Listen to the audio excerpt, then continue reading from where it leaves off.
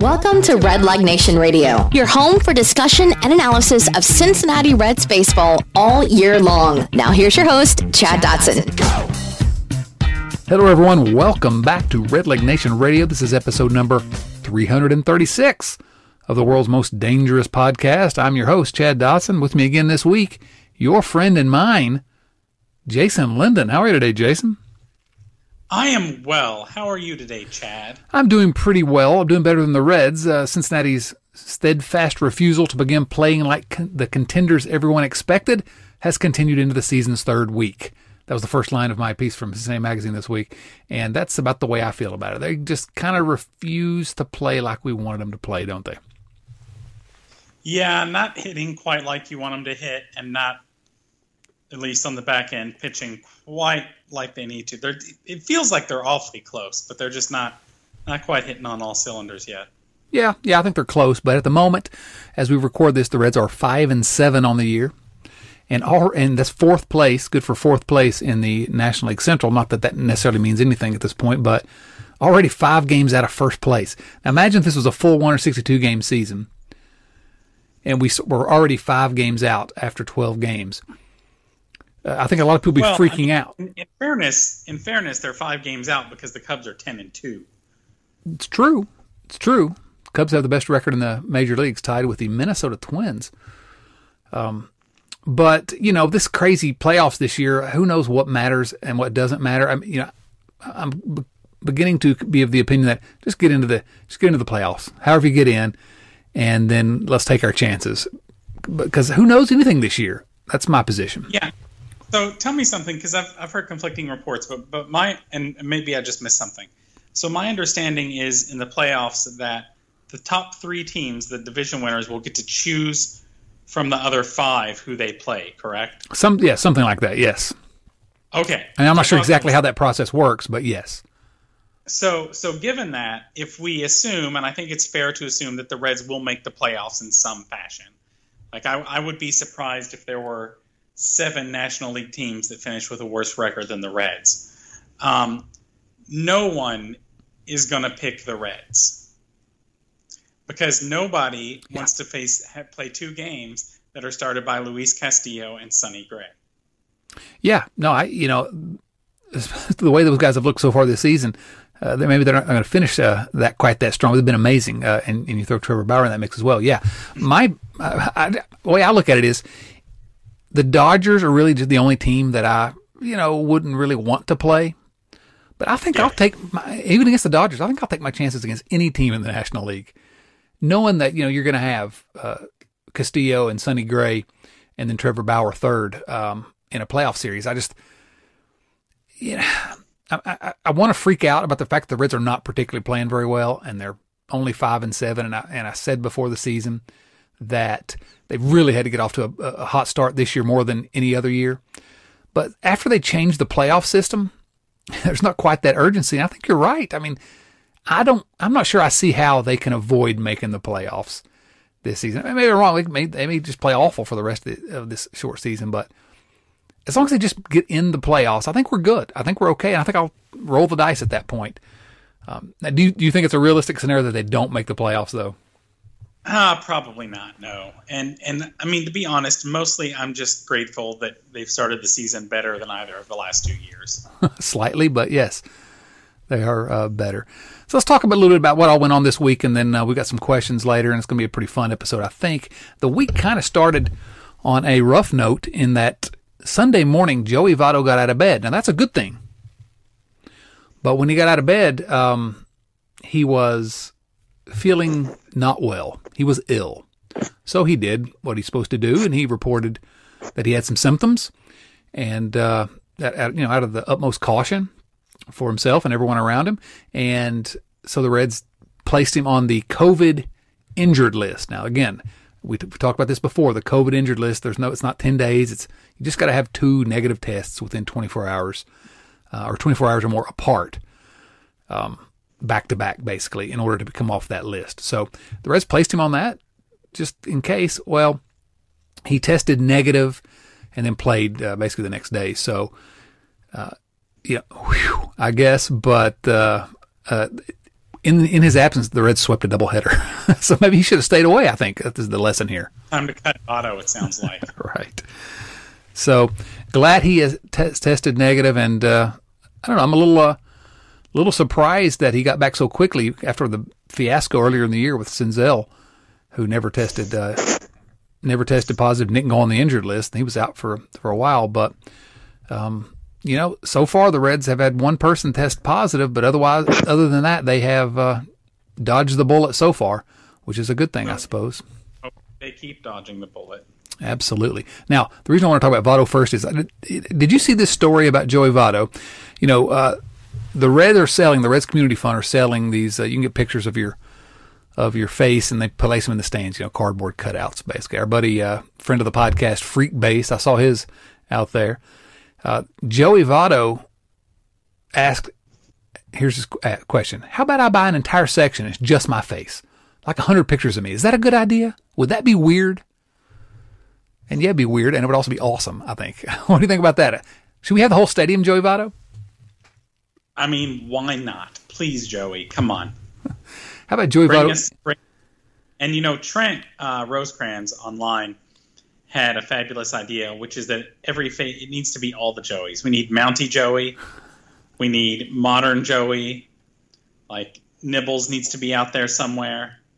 Yeah, really. Let's get him as a 7-year-old. Let's have all Joeys, and let's put those all around the house. I love it.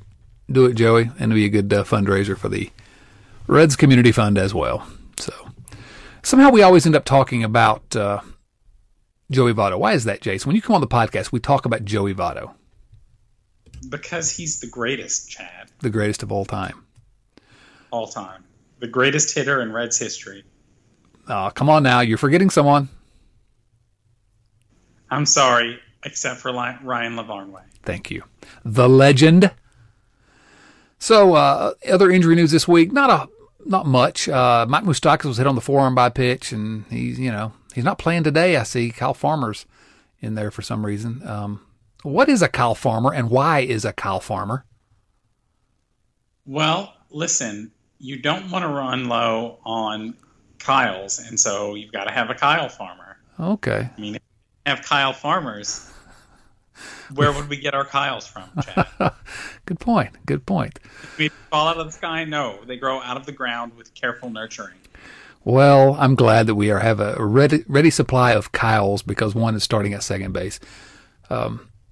So he didn't play earlier in the week. Now he's not playing again tonight. I don't know what's going on, but he's not on the injured list. He's playing pretty well, Mike Moustakas is. He's hitting, let's see here. I've got his numbers here, Jason Linden. So far, not too bad. 333 on base, 524 slugging, so OPS plus 137. A couple home runs, 6 ribeye steaks. Not too bad. That will do. Now, the other injury of note is Nick Senzel, who kind of busted up his finger a little bit. Maybe heard it sliding into second base. Do we have an update on that? Is he playing tonight? I haven't confessed to having looked. He played last night as well, and he had one of those Billy Hamilton oven mitts on his hand. Yeah. Sorry. Yes. Yeah, so he's good as well, so hope we're all right. Every time Senzel gets hurt, I kind of freak out a little bit because he's had such bad luck. Yeah, I feel like he needs to just go a while without getting hurt just so we can all calm down about how often he gets hurt. I think we should calm down. We probably should. I mean, he's kind of the king right now of the weird little niggling freak injuries. Yeah, I want to see him play, all season long without missing too much time and see what he can do. He's right now, we can look at his numbers if we want, but you look at his sort of advanced numbers, the expected numbers, and he is destroying the ball, and his numbers across the board look pretty good anyway, hitting 280, 357 on base. But he's hitting the ball hard just about every single time up there. And so we're just talking eight games. He looks center now, too. He looks what? Pretty good in center as well. Oh, doesn't he? Yeah, he really does. He looks like he's settling in and comfortable at the plate, comfortable in the field. I like me some Nick Senzel. All right, I do want to talk about some other individual performances so far, but before we do that, the Reds made a kind of a flurry of transactions earlier today. It's because today was the day by noon that teams had to reduce their rosters to 28 players. Now, you know, before the season, Jason, they went with 30 on the roster to start, which they did. And they said after 2 weeks it was going to go to 26, and then after 2 more weeks, or after 2 weeks to 28, and then after 2 more weeks to 26. Now they decided they're just going to leave it at 28 for the rest of the season and the playoffs. Do you care at all? I do not. Well, you should care about what happened after it went down to 28, because TJ Antone and Josh Van Meter got sent out to Prasco Park. Both made some sense. Well, okay, I care about that. I don't care about the 28 roster versus 30. I don't think it matters. It matters for TJ Antone and Josh Van Meter. It does matter for TJ Antone and Josh Van Meter. They got to go to the ketchup factory down there at Prasco. And I apologize to both Mr. Antone and Mr. Van Meter. But Josh Van Meter, you know, I like the guy. I'm sort of one of the biggest supporters of Josh Van Meter. He has not looked good at all. 0 for 14 on the season. Yeah, that's not going to do it, Joshua. I could go 0 for 14 in the big leagues. Could you, though? I feel like if you had 14 plate appearances, you would somehow figure out a way to go 0 for 20. No, Jason. That's not how this works. That's not how any of this works. Now, you can transcend outs. Well, it's a fact that I was one of the most exceptionally bad players that my coaches had ever seen. So there's a possibility of it. My former coaches would believe it. Yeah, I believe in your capacity to suck. TJ Antone sent down, and the only reason he was sent down basically is just because he pitched last night and was not going to be available for a few nights, and the Reds wanted another pitcher around. Yeah, and so that's why he got sent out. But Antone, man, I don't know if you got to see. I know for a fact you didn't get to see much of last night, but you saw the first time he pitched. Now he has 8.1 innings or 8.2 innings pitched in his career, and he's allowed 1 run in his first 2 major league appearances. That's going to get it done. I mean, if he could duplicate that every 8.2 innings for the rest of his life, he'd be pretty happy. Yeah, I think he would be. Actually giving up 2 runs. I was incorrect there, but that's a 2.08 ERA over his first 8 2/3 innings. Pretty good. I got to imagine he'll be back soon. Now, we mentioned that the Reds wanted to bring another pitcher, needed another pitcher because they sent out Antone. And there was another couple of moves here today, which is that the Reds designated Brooks Raley for assignment, which, you know, Brooks Raley had been pitching in Korea the last 5 years and came back here as a free agent. And I don't know. I mean, he looks like a pitcher, but has not had a ton of success. He's been designated for assignment. We'll see if any other team claims him.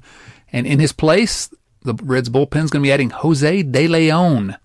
Now, have you seen a picture of Jose De Leon recently? I have. It's quite the beard, quite the facial hair. Oh, my goodness gracious. It's glorious. It is absolutely glorious. So if you haven't seen him, go right now. Search for pictures of Jose De Leon. De Leon's interesting to me. You know, he was a big-time prospect in the Tampa Bay Rays organization and had Tommy John surgery. It's kind of working its way back, and a lot of people seem impressed. Might be one that the Reds kind of got a steal there. I think he's absolutely capable of pitching at this level. I'm interested to watch him. Yeah, it's kind of it's kind of a similar deal to Antone, where it's one of those he also lost time to Tommy John surgery, and people might feel a little bit better about him if he were 2 years younger than he is. But he lost that time for Tommy John surgery, and that doesn't mean that he lost the ability to pitch necessarily. So yeah, he missed the entire 2018 season, and I don't know, good to see him back in the big leagues. And talking about Antone and De Leon, those guys, 2 guys, they both started in the minors as well. But you got to think there's a spot for them in this current bullpen. Can we? I hate to bring it up, but can we talk about this Cincinnati Reds bullpen for a moment? I mean, we can. I don't know why we want to do that to ourselves, but I suppose as a Cincinnati Reds podcast, we have a certain obligation. I guess, we try to be as optimistic and as positive as we can, but this is kind of the story. The offense has not been great, as you noted, although before last night's game, I noted they were, I think, 11th in the league in runs scored. Of course, they scored like 12 in one game, and so that kind of skews that a little bit in a small sample. So the offense has not been great. The starting pitching has been great, which we'll talk about in a moment, but to me, the primary reason that the Reds are 5-7 right now is this bullpen. What are your thoughts on this bullpen, and are they going to get it together? Listen, my thoughts on bullpens and relief pitchers in general will never change. And my answer to anything about how good are they and how good will they be is I don't know, and neither does anyone else. We will see. Yeah, they got to be better than this, though. They have to be, don't they? They don't. I mean, we've seen Jason. I mean, statistically speaking, odds are there will be a regression to the mean, and they are overwhelmingly likely to perform better as things go through. But relief pitchers are strange, capricious little animals, and we don't know what they're going to do from one day to the next, and that's why bullpens are weird and terrible. Yeah. In 5 of Cincinnati's 7 losses this year, the bullpen has surrendered the winning run. And in 2 or 3 of those, you got the starter coming out after a great quality start, and the pen just blows it. Well, I mean, Miley has had the only bad start of the year so far. Who? I'm trying to forget about Wade Miley because we got so many other good pitchers. Okay, you confused me. I was like, wait. He's new. It's possible I'm saying his name wrong, but every other has been excellent. Absolutely fantastic. But stick a pin in that. I do want to talk about the starters and how great they've been. But this Reds bullpen, you don't want to pin it all on Michael Lorenzen, but hey, Michael Lorenzen, 12.46 ERA. Again, not that ERA after 5 games for a reliever is much to 4.1 innings pitched, but still, he's given up 6 earned runs in 4 1/3 innings. And more to the point, he just does not look good at all. He doesn't look like the good Michael Lorenzen that we saw most of the time last year. Yeah, about the first half of last year. I don't know about second half Michael Lorenzen last year. Well, you've never been a fan of Michael Lorenzen, have you? It's not that I'm not a fan. It's that, I have traditionally lukewarm takes on players that other people get really excited about. I like to tease people by pointing out that Micah Owings had a better batting line than Michael Lorenzen. And, it's like I think Michael Lorenzen has been a serviceable relief pitcher, and I think that that's what he is. He's a middle reliever, probably, and that's all that he is. And I guess if you need him for a pinch runner or something weird happens and you got to shove somebody into the outfield, he'll do. But, he's not the second coming that so many people seem to want him to be. But he's so strong. I mean, sure. Mikey Biceps. Listen, you can talk about Micah Owens all you want, but nobody called him Micah Biceps. I mean, it's true. No one called him Micah Biceps. You've got me there, Chad. I can't Yes. refute that argument. All right. Don't tell me I don't know how to debate. So it's like you're a lawyer or something. Yeah, really. Lorenzen's better than this, I think. He's 28 years old, but my whole opinion has been just hang tight. This bullpen has to be better. They're not all this awful. And when I say this awful, I'm talking about 12.46 ERA for Lorenzen, 6.23 for Iglesias and Nate Jones.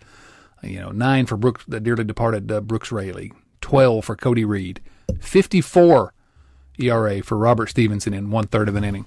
So I mean, they're not that bad. But on the other hand, I think the point that you made is a really good one.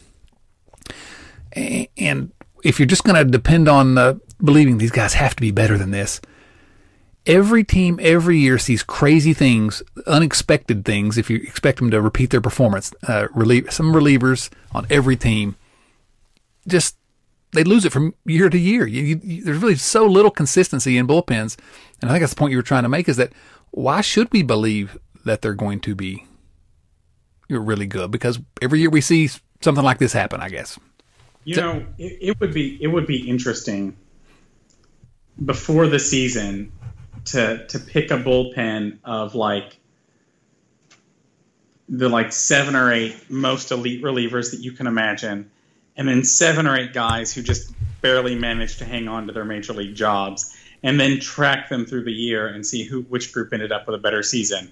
And I bet it would be a lot closer than you would think.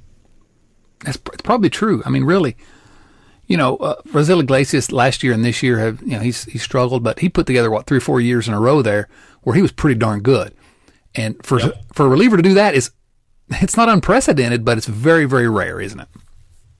It is. And, right now for me, and I've said this, my closer right now would be Amir Garrett. I know he's not, but that's who it would be. I'm also a fair fan. I think Nate Jones, even though he's had a little bit of struggles, I think he will be okay. Yeah, I agree. He's got a nice track record. He's just dealt with some injury. So I like Amir. I like Nate Jones. Lucas Sims? Yeah, Lucas Sims. That was one of the other ones I was going to name. I would have a fair amount of confidence in those 3 guys. Everybody else, I don't know. I would probably add Pedro Strop to that. Yeah, and Pedro Strop. Those would be my top 4. And you just left out Iglesias and Lorenzen, who were expected to be, 2 of the key members. I left them out on purpose. I think I know. Yeah. Iglesias had enough of a run of being bad that it's kind of up to him to prove that he still got it. Yeah. Although he looked awfully good in his last outing, but I'm definitely not arguing with you on that point. I think Sims should be getting all of Lorenzen's late innings, and I don't see any reason not to move. Let Strop and Jones handle the 8th inning, so to speak, and let Garrett have that 9th inning. I mean, Garrett's been great. He's striking out guys. I have no heartburn whatsoever about that. Garrett does not wear his cap at quite a jaunty enough angle for me, so maybe I favor Strop, but I like me some Garrett too. Look at Lucas Sims. 5 1/3 innings, not giving up a single earned run. Has let a couple of inherited runners score, looks like, but Amir Garrett. I will say that I think Amir right now, and I don't know why Amir hasn't been used more, but he seems to me very much to be somebody who gets the whole bring me in when the pressure is actually on situation. Like he seems to be an elite reliever who understands that 2 men on with a 1-run lead and 1 out in the 7th is a much more important situation than a 3-run lead in the 9th. Jason, that's a wonderful point, and I hadn't really contextualized that. But he's really the anti-Raisel Iglesias. Give me that pressure. Yeah. Whereas Iglesias, give me that save. Yeah. And, I don't know. It's a crazy bullpen, but they got it. I still think they have to be better. I think there's plenty left in Iglesias' tank. He just may be something off upstairs where he just can't pitch in certain situations. I don't know that for a fact. I'm not in the clubhouse with him. It seems an awful lot like it. If you look at his splits on coming in save situations and non-save situations, they're pretty stark. Lorenzen, I don't know. I never thought Lorenzen was elite, but I thought he was a solidly, slightly above average reliever, and those are valuable. But man, he's strong. Can we talk about the starters now? Yes, please. Yeah, that's enough of that. How great has this starting rotation been? Again, with the exception of Wade Miley, who is currently on the 10-day injured list with an inflamed ERA. How great has every other starter been for this team? It's almost like these aren't the Cincinnati Reds. Well, that's what I was going to say. Maybe the most depressing stretch of Red Leg Nation radio podcasts ever was a few years ago when I remember just sitting down on this and looking at the list and trying to figure out how far down the depth chart they were with their starting pitchers and what a disaster everything was. And oh my God, were we ever going to get a starting pitcher who could get out of the 3rd inning kind of stuff? And what a turnaround. I mean, I think we can say now that they got the pitching. Don't you think so? That's right. They made the point of getting the pitching, and boy, did they. I mean, I looked last night at the Fangraphs, and again, we're so early in the season for stats to mean much at all. I mean, you all have seen these guys pitch. They've done well, but just... What are you talking about? The Reds have played have played approximately 30 games compared to a normal major league season. That's true. 2.7 games for each one, for each of those losses. Yeah, you're right. But, you know, I was looking at I pulled up the Fangraphs leaderboards for starting pitchers. All of Major League Baseball starting pitchers. And, you know, the first screen that shows is it ranks them by wins above replacement, which, again, we can talk about pitchers' war and, you know, what to make of it. But I pulled that up, and 3 of the top 9 in all of baseball were Cincinnati Reds starting pitchers. And I got lightheaded. A tear rolled down my cheek. I mean, it was a transcendent moment there, because I never thought I'd see the day. But it's absolutely true. Now, of those 3 that were in the top 9, we know who the 3 are. Who was number 1 on Fangraphs in terms of wins above replacement for Reds pitchers? Castillo. Luis Castillo, who's 0-1 with a 4.50 ERA. Yeah, but that ERA is not fair to him. Not at all. He struck out 17, walked 2. Yeah, he's fine. His FIP, fielding independent pitching, 0.65.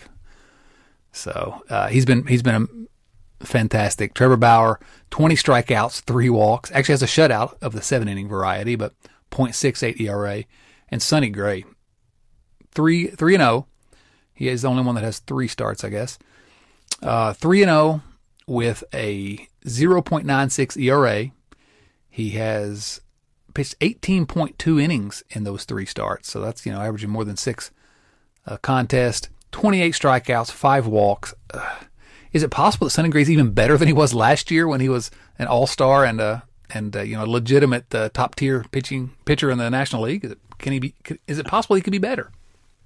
You know, it's possible. I was saying recently to someone that I think, you know, people get really cranky about the Chapman trade with the Yankees. I think we're square with the Yankees now. Yeah, we're all good. That's a good point, because that was a steal.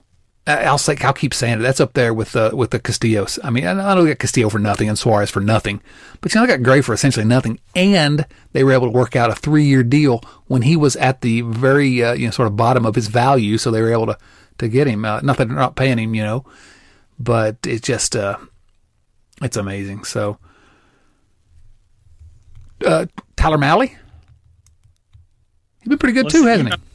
We are both Tyler Mahle. We're the Tyler Mahle booster club here, pretty much. Yeah. But he's looked really, really pretty nice. Don't you think so? Oh yes, absolutely. You know, and you're right. And you can go back in the archives of this. You and I have been praising Tyler Mahle for years now. And he's first of all, he's just 25 still. Okay. People don't need to remember he's still just 25. But this year, again, 2 starts, but he's looking an awful lot like the Tyler Mahle that we saw in the minor leagues. That was just in command of all his pitches, throwing strikes, and getting outs. He's so much fun to watch, that guy. And you know, do you bump him for Wade Miley when Miley gets back? Depends on when Wade Miley comes back, doesn't it? Yeah, he's on the 10-day list. Let's see when he's getting off. I think I've got that information here. I thought I did. Now I can't find it. But I saw pitching rotation coming up. He was not in it. So yeah. I think Mally's got at least one more start coming, right? At least, yeah, at least. And he's been fortunate. So let's say Mahle gets 3 more starts and pitch like he has up until now. How do you take him out? His ERA is 1.8 right now. Yeah. You know, he was that swing rule, that 6th starter. He's actually gotten you know, all the starts that he could have. He was in the rotation start because he started for DeSclafani early on. DeSclafani came back, and then Wade Miley promptly left. So Miley's been in the rotation, but I think. Well, actually, I wonder. You know, I think in a normal season, they probably insert Wade Miley right back into the rotation as soon as he's ready, because they sign him as a free agent, and you know he's had success at the big league level, and that's just the way baseball has operated. In this short season, if Miley continues to pitch well, I don't see how you justify dropping him to the bullpen or, heaven forbid, sending him to the catch-up factory. Yeah, I mean, maybe you do a 6-man rotation or something there for a little bit. But yeah, I agree. I don't. If he continues to pitch, I think the Reds have to stick with the hot hand, as it were. Yeah, I think so. We have a viewer mail question that's coming up that's sort of like this, but we'll go ahead and maybe kind of preview that. With all the double headers that are going to be going on around baseball for the rest of the year, these 7-inning double headers, you can probably get. That's the reason T.J. Antone started, so they didn't have to push Luis Castillo up in his and pitch him on less than ideal rest. So. Yeah, there are going to be opportunities. You may go 6. You may get Malley and Miley. They may just share those extra starts. I don't know. It'll be interesting to see what they do. Hey, Chad, can I ask you a question real quick? Of course. Being from where you're from and sounding the way that you sound when you talk, how hard is it to pronounce Malley and Miley differently? I say it, and in my head it sounds different, but I don't know what you all are hearing. Miley.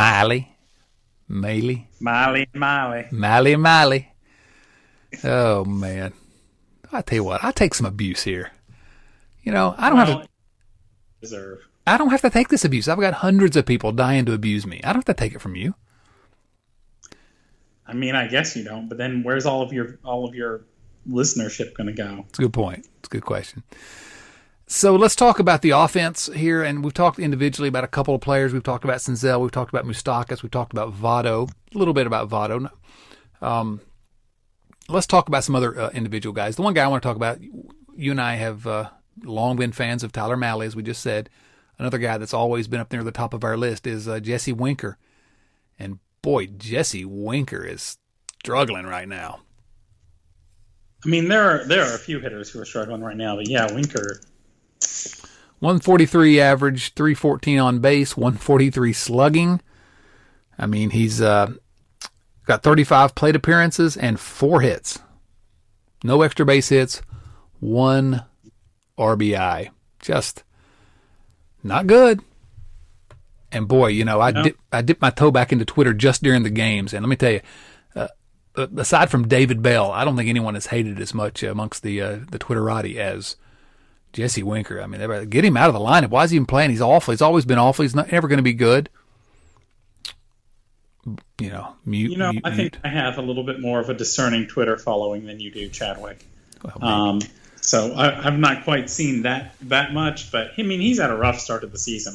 And with hitters especially, I do think this is an issue where sample size matters. Because, I mean, if somebody has 30 plate appearances where they struggle over the course of the season, you got to figure that's going to happen to everybody over the course of a normal season. The issue now is that that's just such a huge chunk of your overall playing time. I mean, it's equivalent to what, about 100 plate appearances? Yeah, yeah. I mean, that's or something. But so everything just feels so outsized right now. Yeah, completely magnified. If we still had another, 150 games to go in a regular season, we'd be like, oh boy, he's really not looking good right now. But he's going to be fine. And David Bell, he's the Reds manager. David Bell, I liked his response when he was asked about it. No concern. Jesse Winker's a natural hitter. Sometimes it takes a while to get going. It's a new role for him, talking about the designated hitter. It's nice to get him a game here and there in the outfield. I don't want to put him in a situation where he thinks or we see him as DH for the rest of his career or anything like that. But no concern. And I guess no concern for me either, because I know Jesse Winker has always hit right-handed pitchers everywhere he's been for his entire life. Since he was 4 years old, he figured out how to hit right-handed pitchers. And so, I'm not one bit, upset or disappointed, but it's magnified. He's got to get it going soon because there's not a lot of season left. But he will, right? And I agree completely. I don't know what else to say to it. We'll see. I mean, I assume he'll get it going pretty quick. Shogo Akiyama. Not a good start for Shogo. 212 average, 278 on base, 273 slugging. No home runs, a couple RBIs. Does have a couple doubles, but not a great start, which is, Now, I mean, he is one really, though, where I think you really, really have to pay attention to the sample size there. Because, he's got 33 at-bats. And, yeah, he's hitting 212, but I mean, the difference between 212 and, wow, he's having a nice start to the season is he's got 7 hits. If he had 9, we wouldn't even be bringing him up. Oh, sure. Absolutely. It's true. That's absolutely true. And he's hit the ball right at people a couple times. And yeah, I always thought he might struggle a little bit early on anyway. He's seen very little pitching in the States. And so you could see him put together a 15-game hitting streak here, and he's off and running. So. Yeah. And I mean, he's kind of like the worst version of kind of what's happened to Votto, where Votto's overall numbers are pretty good, but he has just clubbed the ball straight at people a couple of times. And, this early in the season, those 3 or 4 that are hits 90% of the time, but you get an unlucky run and they're not hits, and it kills your line at this point. Yeah. No issues with how Votto's played. Moustakas we talked about. Freddie Galvis has basically been, Freddie Galvis. Got on base at a decent clip for him. So I want to talk about the one guy that's really been disappointing, I guess is the word, and the one guy that's been amazing. So let's go with our guy Gino first. Eugenio Suarez. He's below the Mendoza line, hitting .098. 245 on base, 220 slugging, just 1 home run, a couple of doubles. Boy, Suarez just, he can't get it going just yet, can he? I mean, he's had a hard time. I feel like he's got to be probably behind everybody else because he did have the shoulder injury that kept him out most of spring. I don't know. I mean, he's been taking walks still. His strikeout rate is a little high, but it's not that concerning. So I have a hard time feeling too worried about Gino. He's had a few balls he hit that were pretty hard and resulted in outs. I think that let's put it this way. He's not going to go from being the player he was the last several years to all of a sudden being terrible. So I'm not too worried about Gino. Yeah, I don't think he's looked quite right so far this year. But on the other hand, he's Gino. And, he's going to be fine. He's going to be fine, I think. The deal is, though, that in most years you and I would be here saying, you know what, just relax. There's 150 games to go. And so I think just the fact that this season's so compressed, that all of this seems much worse, makes people more frantic because, hey, we're in August and he's still hitting .098. But we have to sort of approach it the same way, don't we? Just like, he's a good player. He's not going to be awful for the rest of the season. We've seen plenty of him in his career to know that at age 28, he's not going to all of a sudden just fall off a cliff.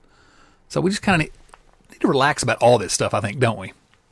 I think to some extent, yeah. And I don't know, it's strange. This is a baseball season like everything else in the world right now that is unlike anything we've ever seen before.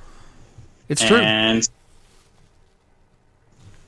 I think at the end of the season, maybe we'll be able to actually analyze it. But right now, I just kind of feel lost trying to figure out what's going on. Yeah, you're right. There's nothing really to compare it to. So I'm going to predict here now, though, and write this down. And someone can call me on it later if it doesn't come true. But I'm going to say right now, Eugenio Suarez's batting average will improve by the end of the season. Wow, that's a bold prediction, Chad. Well, I'm just saying. Look, I'm just saying. I've walked that on that ledge a few times, and this is one I'm willing to, not on the ledge, out on a limb. I've been on a ledge some this last couple of weeks too, but with this Reds team. But I think he's going to hit higher than 98. So we'll see. All right, now the one guy who just continues to mash the ball, National League Most Valuable Player candidate, Nick Castellanos, National League Player of the Week. In fact, 6 home runs in 12 games. That's on pace for 81 home runs in a full season. Tied with Aaron Judge for the major league lead in home runs, 13 RBIs, 366 average. This is the Castellanos there. I was like, when you really kind of dreamed about, those doubles and then coming to Great American Ballpark and he's just going to love this park. This is the Castellanos we were hoping for, isn't it? Yes, indeed. Yes, indeed. That's all you got to say about Castellanos. He's been great. And I'm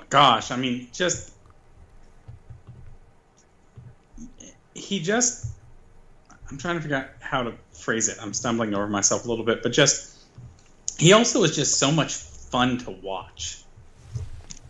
Like, he seems like he's having fun. I really liked the thing where he didn't like getting pulled for a defensive replacement, so he's like, all right, I'm going to go shag some fly balls. Like, just, yes, more of Nick Castellanos, please. I agree. Now, I liked a little bit less. I liked the Nick Castellanos who allowed 3 runs to score on an error on a ball he should have caught in the outfield and allowed the game to get tied up. I didn't like that Castellanos, but overall, I'm thrilled with Castellanos. And we've got another question about him here in viewer mail that we'll get to in just one moment. So let's take a pin in that for just a second. Let's get into some viewer mail questions. What do you think, Jason? Let us discuss the listener mail. Viewer mail comes from patreon.com/redlegradio, where you too can support the podcast and get your questions answered first here on the podcast. First comes from Jason's friend, Philip Razor. Philip's question is this: Gentlemen, since I signed up for the Patreon before you guys started saying what position a new member is, I never got a position. What position do I play? Thank you. I'll take the answer off the air. Thank you for that, Mr. Razor. Yeah, that is our custom when we get new patrons to assign them a position. Now, Jason, what do you think? What position is Phil Razor? Bullpen catcher. Bullpen catcher. Is he a pretty good bullpen catcher or just sort of average? I mean, Chad, you know who Phil is. Like, he's been somehow managing to hold on to the bullpen catcher gig for a long time. His position is now more ceremonial, and people are just wishing that he'd stop humiliating himself and go find something else to do. Ouch. Well, for the record, Phil, I was going to say that you were an ace starting pitcher, number 1 in the rotation. Dominant. You were right-handed, just strikes everybody out. Listen, we both know that Phil is just going to be overly thrilled that we've said his name this many times on the podcast. And yeah, thanks for supporting us, Phil. Next name we're going to mention on the podcast is Andrew Scott Wills, who has 3 names. Andrew asks, has anyone else noticed how much Jim Day slimmed down over the offseason? Quite impressive. Have you noticed that, Jason? I cannot say that I have paid attention to that particular thing. I'm constantly looking at Jim Day's physique and kind of, assessing how many Jim Days he skipped. So I have noticed. Good for him. I mean, I guess we don't have pandemic hobbies. That was his. So Jim Day. Well, whatever. I want to, we talk about Suarez. I want to hear Suarez talk about Jim Day again. Love it. Skylar Webker asks, so are we signing Nick Castellanos to an 8-year, $250 million extension or not? What about if he wins an MVP? Well, the answer is not for either of those questions.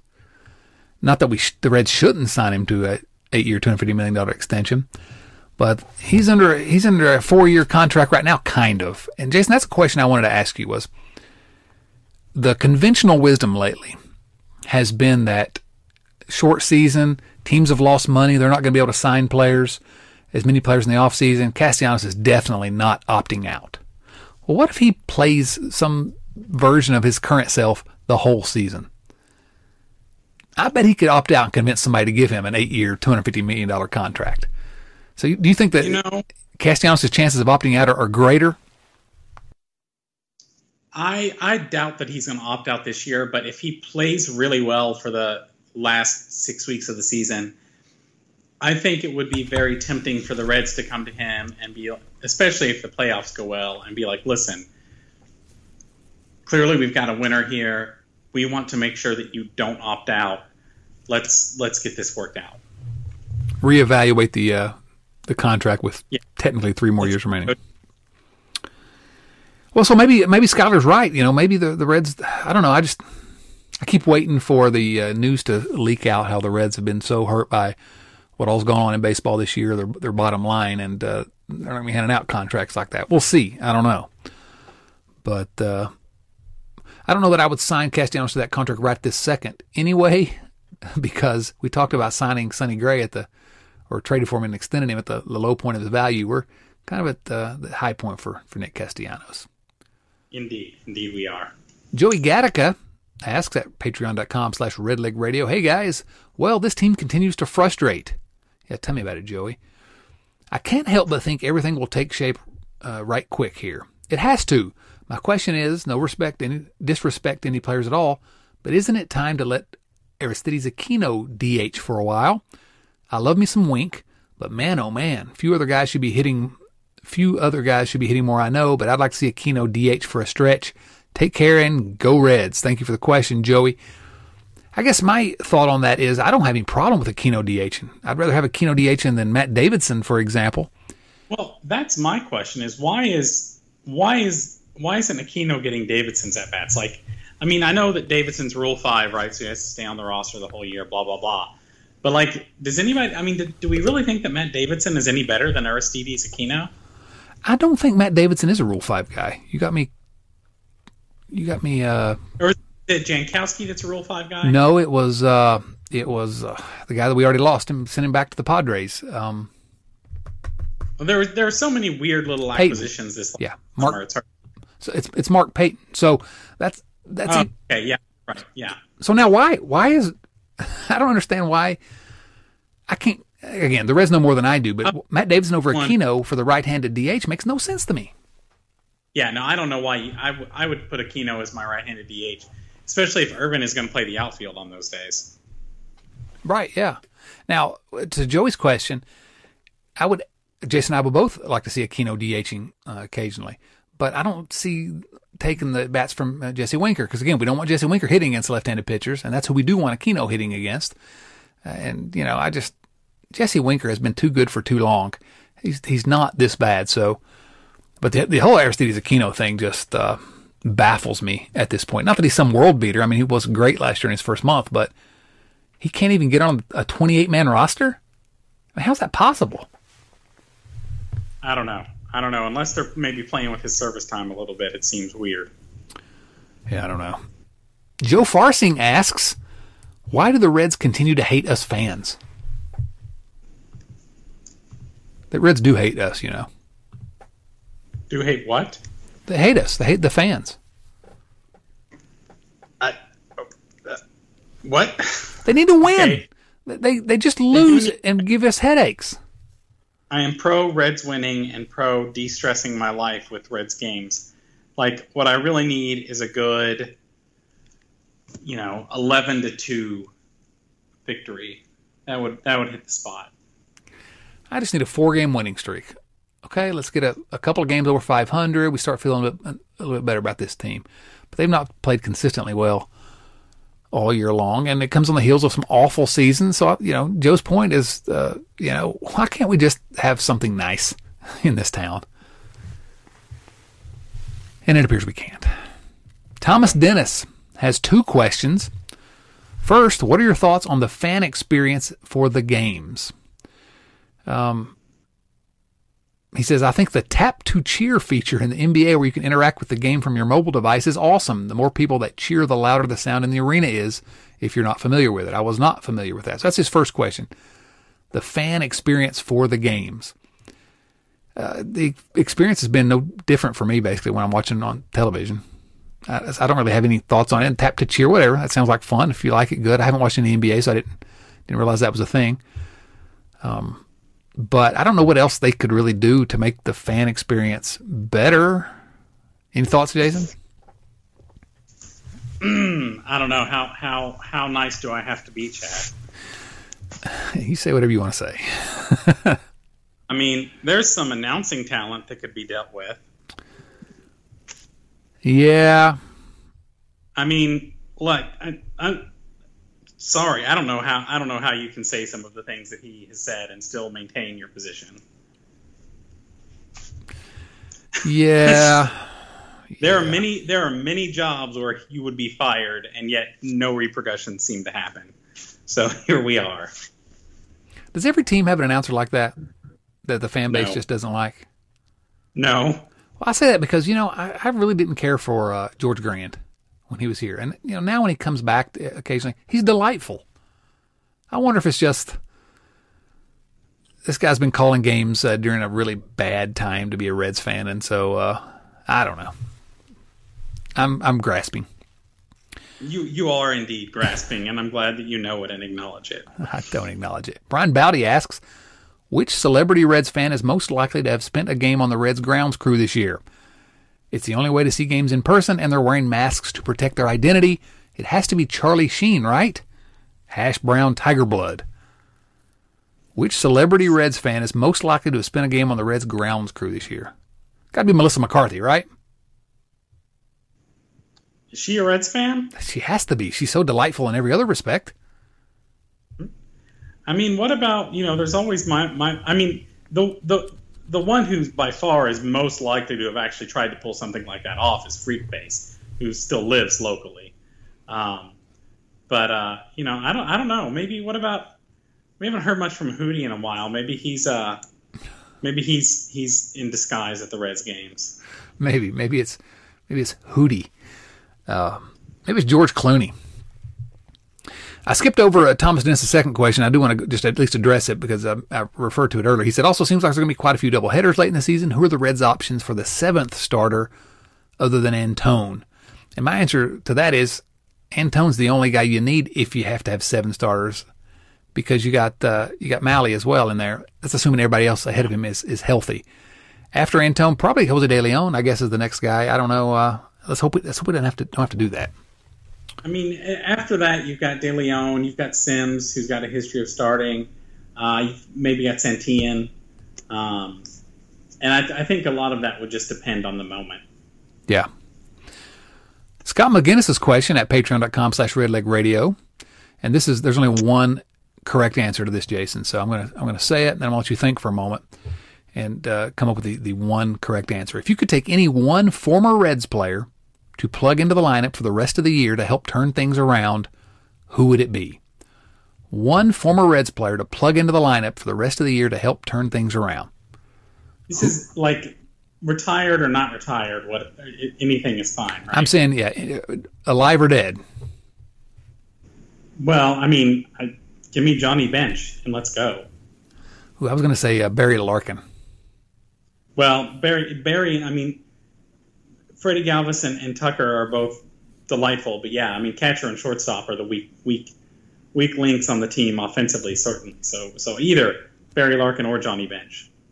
Yeah, we had similar thoughts there. Where's our weak point? Now, if you could pick one former Reds reliever, to plug into the lineup for the rest of the year to help this bullpen, who would you pick?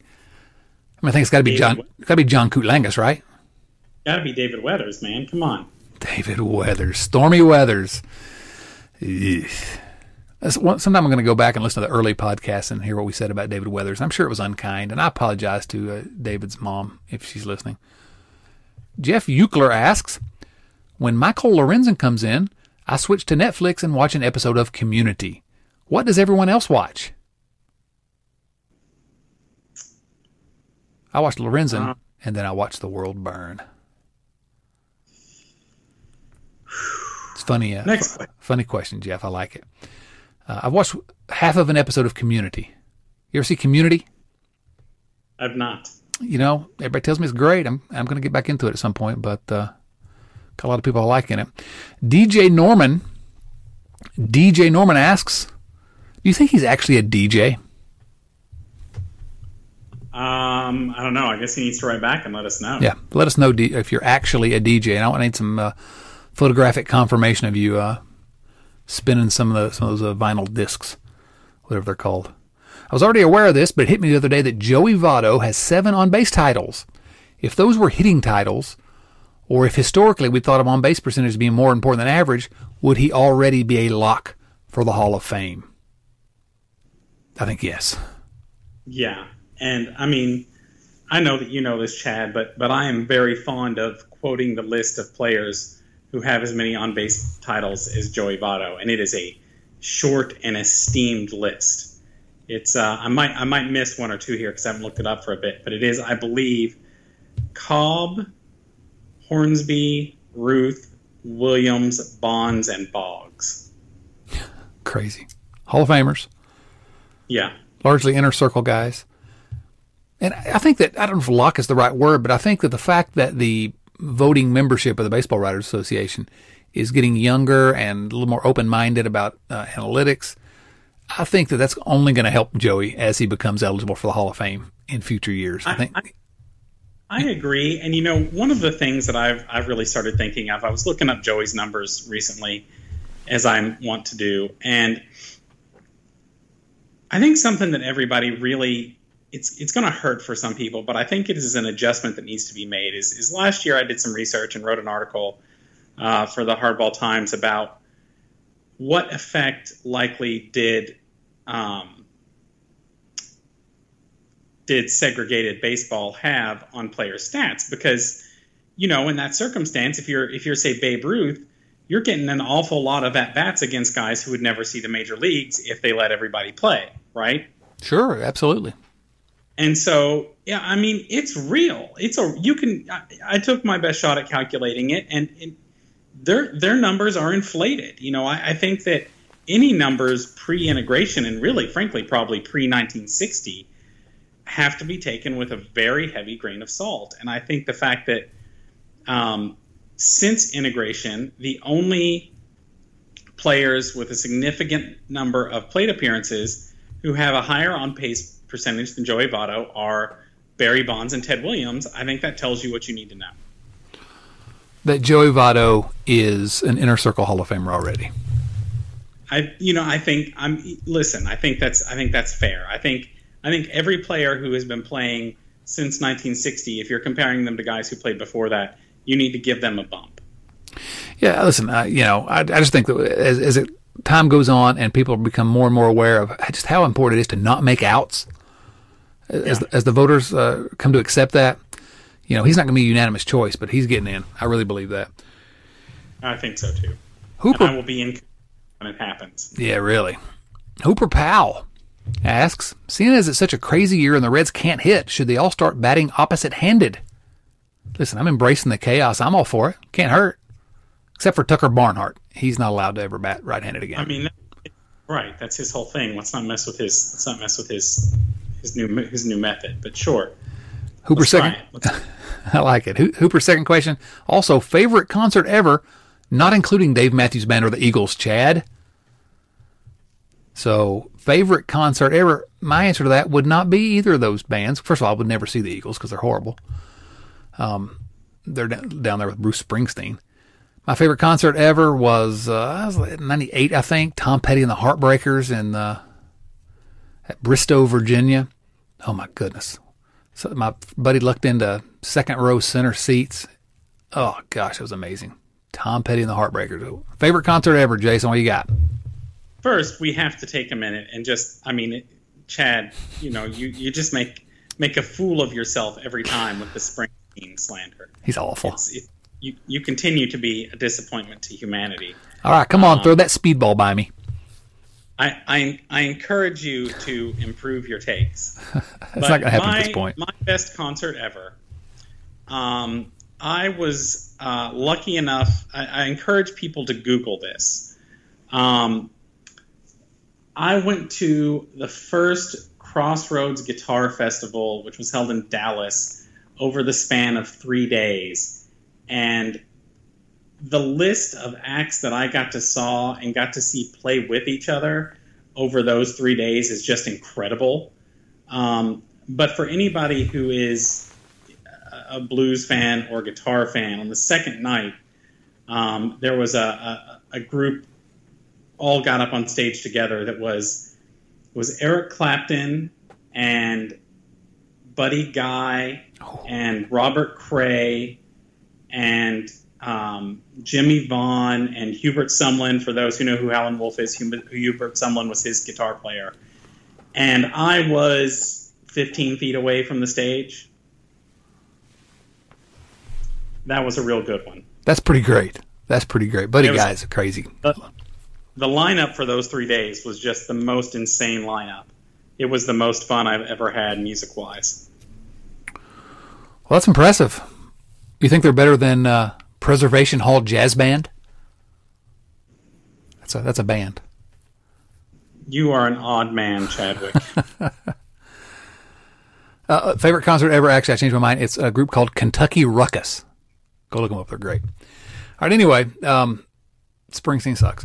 Rich Thompson asks, Dear Chad and Jason, in your opinions, what's the biggest story as of today about the Reds? And he lists 6 here, and I can run through them quickly because we've basically talked about all these. So what's the biggest story as of today about the Reds? Number 1, the impressive starting pitching. Gabe Castillo-Bauer and the caliber of the other starts by Antone and Molly. The bounce back of Joey Votto at the plate so far. Solid contributions of Mike Moustakas. Number 4, the unreliable bullpen. The terrible, horrible, no good bullpen. Number 5, Nick Castellanos' hot start. Current home run streak, or Suarez's slow start. I think we probably agree. What's the biggest story as of this moment about the Reds so far in 2012 out of those? This moment, it's got to be the starting pitching. Yeah. I mean, that's the headline with this team because it's almost unprecedented in Reds history. But I will say this: if Joey gets to the end of the season and has what we would all think of as vintage Votto numbers, that's going to be a big story, and that's going to bring a lot of happiness to many of us. Yeah, you're right. Yeah, if we get to the end of the 60 games and Votto is vintage Votto, yeah, that's great. Good question coming up here by Gary Hilliard. Gary asks at patreon.com/redlegradio, with the Reds off to an even better start than in 2012, they're 5-7 now. In 2012, they were 4-8. Should we expect this year's team to surpass the 2012 regular season winning percentage of .599? Listen, they're going to win more games than they won in 2012. I know it's only a 60-game season, but I'm telling you, they're going to do it. They'll find a way. Somehow. So I think, Gary, I think the answer here is, Jason and I both agree. Yes, we should expect the Reds to surpass the 2012 team and land in one of the elite teams in Reds history. All right, one more question for viewer mail here. Jason, do you like the viewer mail, Jason? I love listener mail, Chad. Always been a fan of the listeners. Everyone's favorite viewer, other than Phil and Joe Farsing, I guess, and I don't know, Skylar and Thomas and everybody else. But among the favorite fans, Risto Neely. Risto's question is this: I'm frustrated with the Reds, so a question for the king of popular culture. He's talking about you, I think, Jason. If you had the choice between these concert packages, which would you choose? Now, he gives me 5 concert packages. So let's decide which is the one you would choose. Number 1, Woodstock. And we're talking about going back in time and with Bill and Ted and going to Woodstock. Number 2, a season's pass to the New York Philharmonic Orchestra. Number 3, a season's pass to Bill Graham's Fillmore West in 1969 San Francisco. Tickets to every date on the next Dave Matthews Band tour. Or number 5, a VIP all-inclusive pass to the Country Music Fan Fair in Nashville. I'm going to say give me the Fillmore there. I lean towards the Fillmore, but I think I may go Woodstock just to be at Woodstock. You know? I mean, that would be cool, but boy, who the Fillmore? And that's for a whole season. I don't know what all the concerts were in '69, but I know what a few of them were, and I would love to have been there for that. Yeah, seasons past, that's pretty good. New York Philharmonic, fantastic, but I don't know that I ever want to go back to New York again, given the way things are. Dave Matthews Band tour, come on, yes, I like Dave Matthews Band. Everybody likes to mock me. I've been to a number of Dave Matthews Band concerts, but no, I don't want to go to everyone on the tour. An all-inclusive pass to the Country Music Fan Fair in Nashville. I'd rather listen to Bruce Springsteen.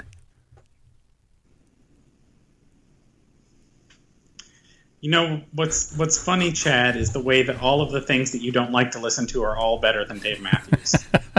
I'm not denying it, except for Bruce Springsteen. I liked country music for 2 years in the 1990s. And that's all I ever liked, country music. Perhaps you're the least of your many mistakes. That Alan Jackson? The hot down there on the Chattahoochee. Anyway. Jason, I think we probably need to stick a pin in it, don't you? I think we've accomplished our goal of somehow convincing people that we're worthwhile. I don't know about that. All right, he's Jason Linden at Jason Linden on Twitter. I am at Dotson C on Twitter, just during Reds games only, not any other time during the day. And don't tweet to me about anything other than the Reds. We're at Red Leg Radio. Go to redlegnation.com every single day. You can support the podcast, as I mentioned, at patreon.com/redlegradio if you wish. If not, we're still coming to you every Friday, free of charge, right here on this feed. Jason, always great talking to you, buddy. Always a pleasure, Chaddington. For Jason Linden and Micah Biceps, this is Chad Dotson saying, so long, everyone. Thanks for listening to Red Leg Nation Radio from redlegnation.com. Subscribe to Red Leg Nation Radio on iTunes or through your favorite podcast app and join us for discussion of all things Reds at redlegnation.com. 24 hours a day, 7 days a week.